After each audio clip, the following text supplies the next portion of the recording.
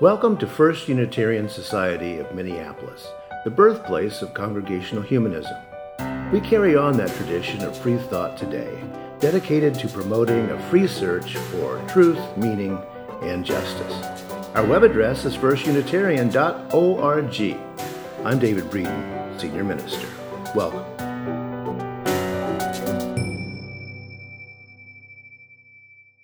I titled this talk, What I Did on My Sabbatical.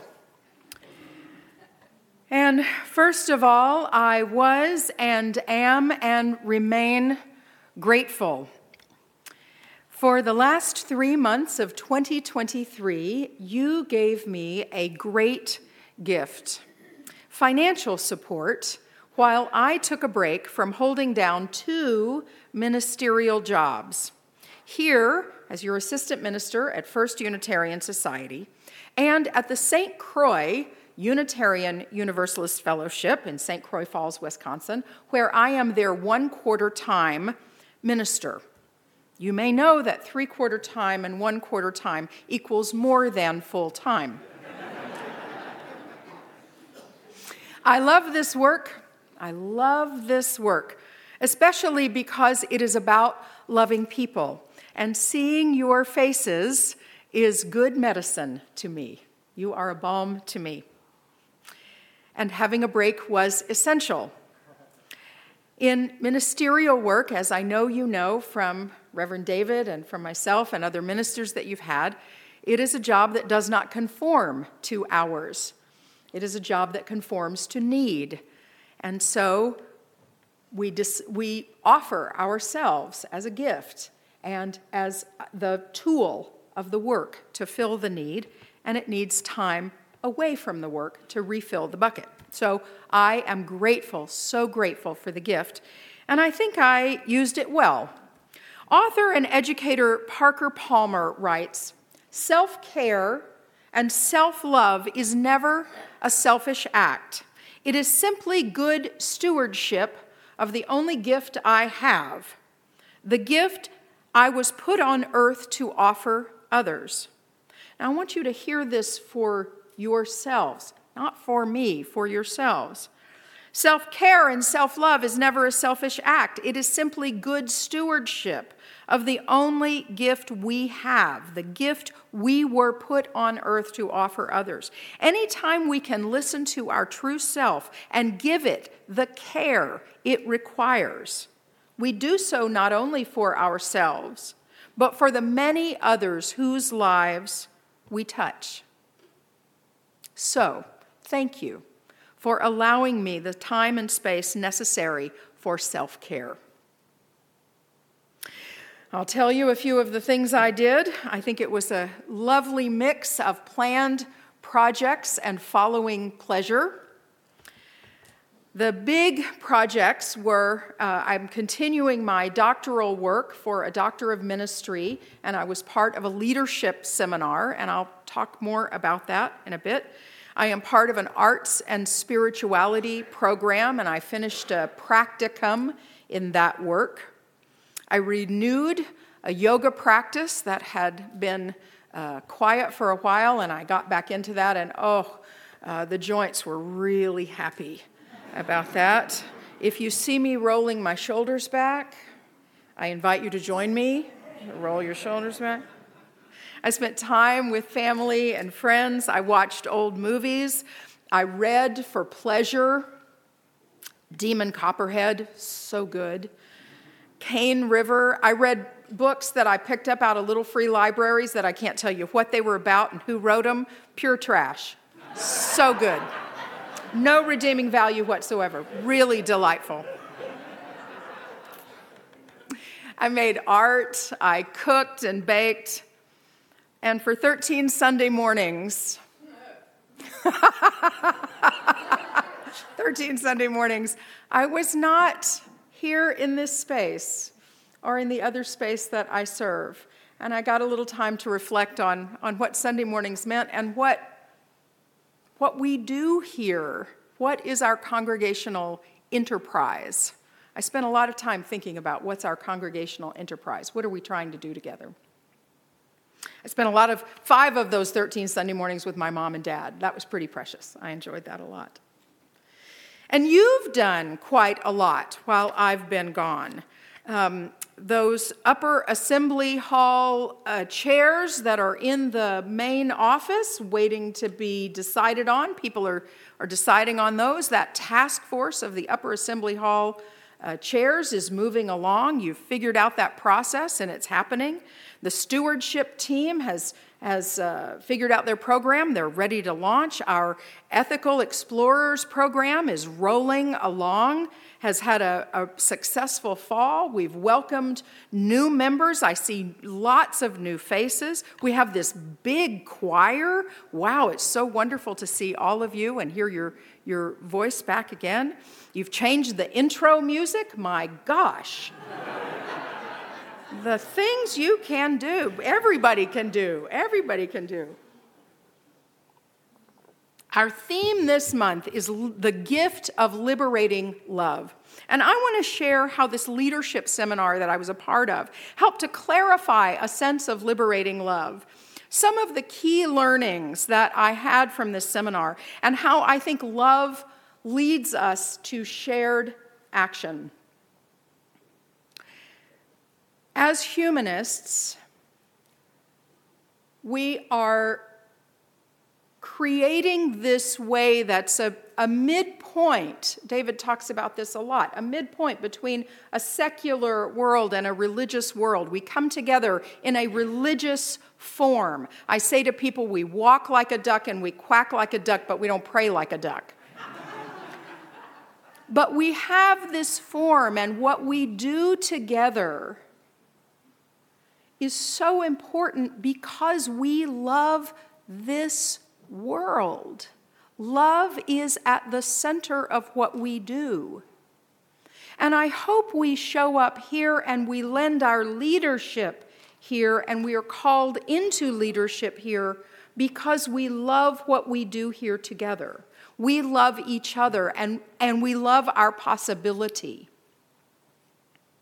So in this leadership seminar, we talked about how we lead in congregations. What's important about it? What does it mean? What are we after? And there were some 20 students from around the world in our online doctoral seminars.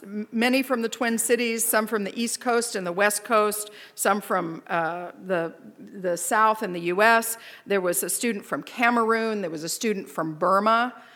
It was really quite fascinating. Most were from a Christian tradition. There were a couple of us Unitarian Universalists. There was one who was from a pagan tradition. It was a pretty varied group.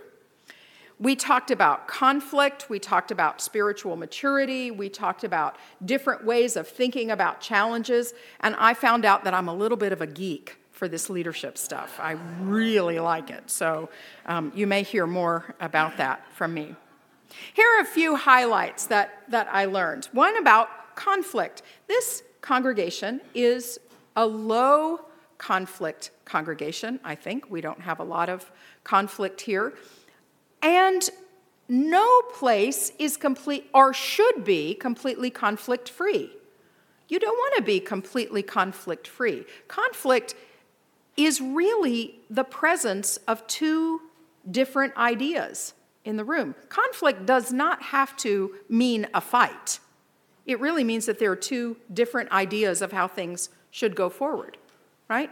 So in her book, Transforming Conflict, Unitarian Universalist minister Teresa Cooley issues a powerful invitation for congregations to become adept at dealing with conflict and not to avoid it.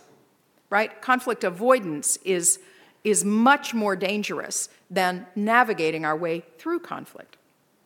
Quote, where better to learn skills at all levels than in religious community? If we can create the kind of community that helps us grow in self-awareness, that holds us in love in the midst of our pain and distress, and that helps us walk together toward a new way, this indeed becomes a noble mission. This is not just about figuring out how we can get along. It's about how learning It is about learning how a congregation can build the skills within itself in order to meet its mission to serve the world in a new way. I think there's something so powerful about welcoming different ideas of how we can go forward. Even if I maybe don't agree with them right away, it allows me to invite curiosity. Tell me more about why you think that. Tell me let's talk about how we can get there. Rather than, I have to have the right idea first. And if you don't agree with my right idea, then we're stuck. I think we can extrapolate this a little bit to why do congregational leadership. When I was a congregant at First Unitarian Society and I was in seminary, I began to think of it as my learning lab. And I did lots of things there. I served on the board. I led a stewardship campaign. I was part of the Labyrinth team and the Association of Universalist Women, and I did several different things. And I thought, wow, this is a really safe space to learn leadership skills. How great would it be if we can create the kind of community that helps us grow in self-awareness and leadership skills, test out what we're able to do in a safe space that holds us in love in the midst of our anxiety that we might not get that agenda out exactly on time, that helps us walk together toward a new way. What better place to try out leadership skills than a place that we love and needs us to grow into that? I think leadership is about our growing into it, not having it perfected when you sign on the line to say, yes, I'll do that. That was one point we learned. Now this next one, this was a really big takeaway for me, and I'll try not to get too far in the weeds about it. And some of you may know the idea of technical versus adaptive challenges. Is that familiar to anyone, technical versus adaptive challenges? Yes, people who have some experience in business, so forth, may know a little about it. All right, let me explain it in a couple of ways. A technical challenge is one that has a fairly acceptable, pretty easily knowable fix.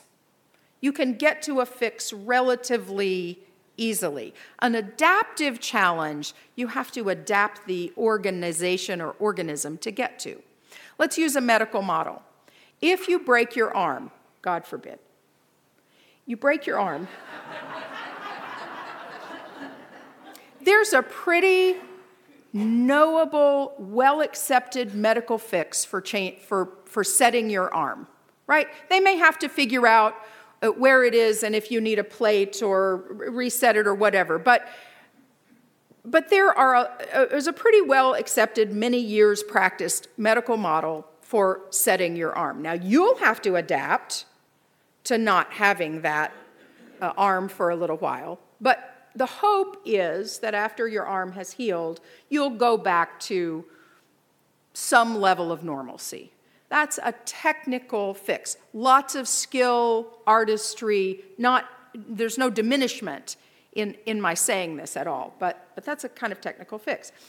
If you are diagnosed with heart disease, there are many things that may be suggested to you based on your genetics, your lifestyle, your age, your other comorbidities, your health, and not all of those will work for you. You will have to adapt in some ways to make those work and then see if those adaptations make a difference, right? That's an adaptive challenge. There's not one set way that works. You see the difference? That was like a light going on for me. Here's another example. Should we or should we not change the seating in our upper assembly hall? Well, some people came together and said, we can find an answer to that problem. They're never exactly discrete, right? Adaptation needs to be changed. But there is a methodology that we can put in place to find the answer to that. We'll convene some people who care about it. We'll convene some meetings. We'll be very fair. Here's how we're going to do it so it's fair that everybody gets heard. We'll go through some processes. We'll have somebody take really excellent notes. Thank you, Edward. We'll order some sample chairs. We'll see what we need to do to raise some money for it. We can go through a series of steps to get to an answer. That, to me, it'll take some time, and it takes a lot of energy to be sure, and much, much gratitude to the people who are leading that process. Much gratitude. That is a different kind of question from, what do we think about the fact that our congregation is getting fuller on Sunday mornings, but overall there's a decline in church attendance over the country? Right? That's a bigger question. Will we be affected by that? Those are adaptive questions. Do we know something particular here about engagement that people are coming for and excited about? What's working? What do we need to continue to grow upon? And what do we need to look at to put more energy into? That's an adaptive question. You see the difference? I think oftentimes when we ask questions about congregational life, this works or this doesn't work, we want to get right to the next answer. Well, we should have a second service. Well, we should build a parking ramp on top of Lowry Park over there, or underneath. Get to an answer really quickly rather than digging in and working with those adaptive challenges. Though that was really interesting to me, and I think I want to hold that when I hear questions coming up. And the third thing that I want to say is about strong and boundaried religious leadership. And let's just say we quack like a duck. Congregational leadership. If we're engaged in congregational leadership, and I hope to some level we'll each feel ourselves engaging in that as an activity, not as a title. Strong and boundaried congregational leadership is predicated on spiritual maturity, or at least a desire and a determination to move in that direction. The former minister here, the Reverend Dr. Kendall Gibbons, says this in her work on spiritual maturity. This is the kind of person I want to become, finally. Self-aware, reverent, real, strong, compassionate, graceful, humble, loyal, faithful, interdependent, at peace with my mortality, and fluent in the language of the Spirit. This is the kind of person I want to become finally. Self-aware, reverent, real, strong, compassionate, graceful, humble, loyal, faithful, interdependent, at peace with my mortality, and fluent in the language of the Spirit. This is individual and collective work. And responsible and loving leaders model and encourage growth toward this kind of spiritual, mindful maturity.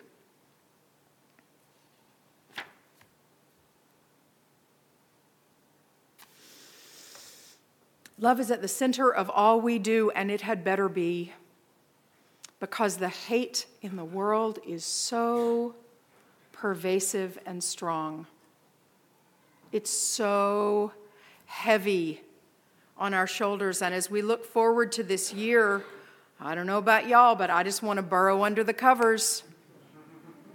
It's ugly. And having love at the center of what we do is, to me, is the what of the so what about being a humanist. We're humanists. So what? So love is the hot burning center of all we do. And how do I live that out in the world? So many of us are living it out in so many ways. In your professions, in your personal lives, in your volunteer lives, in your families, as you support the people that you love, in so many ways.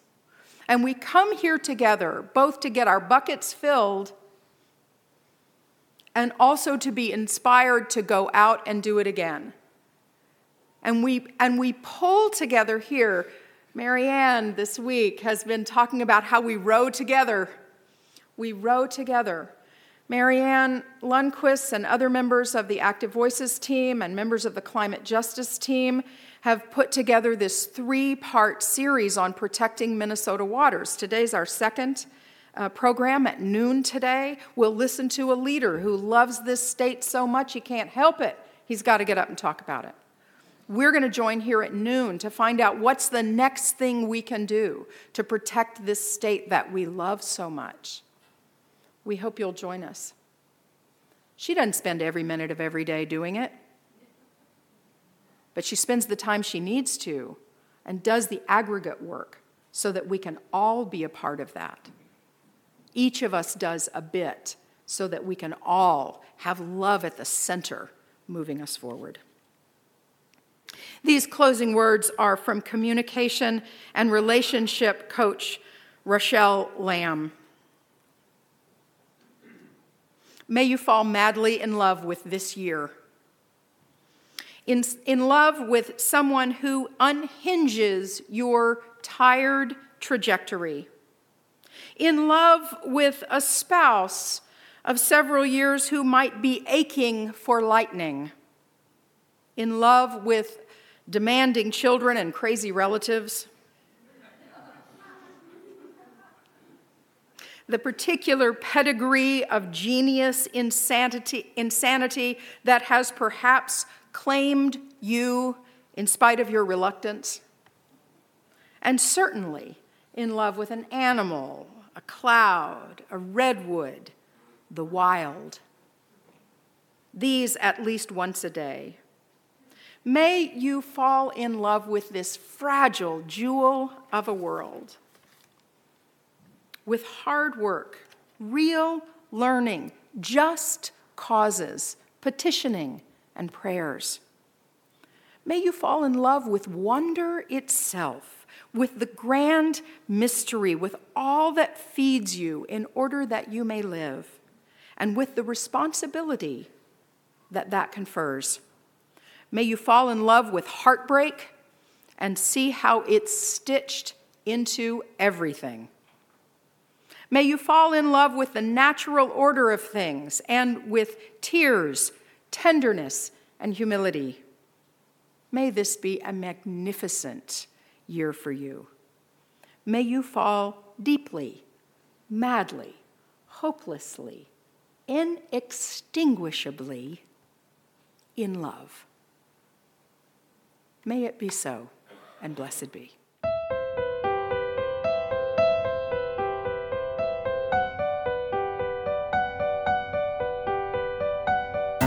Thanks for listening. You can find much more about humanism and what's happening at First Unitarian Society in Minneapolis by visiting our website at firstunitarian.org.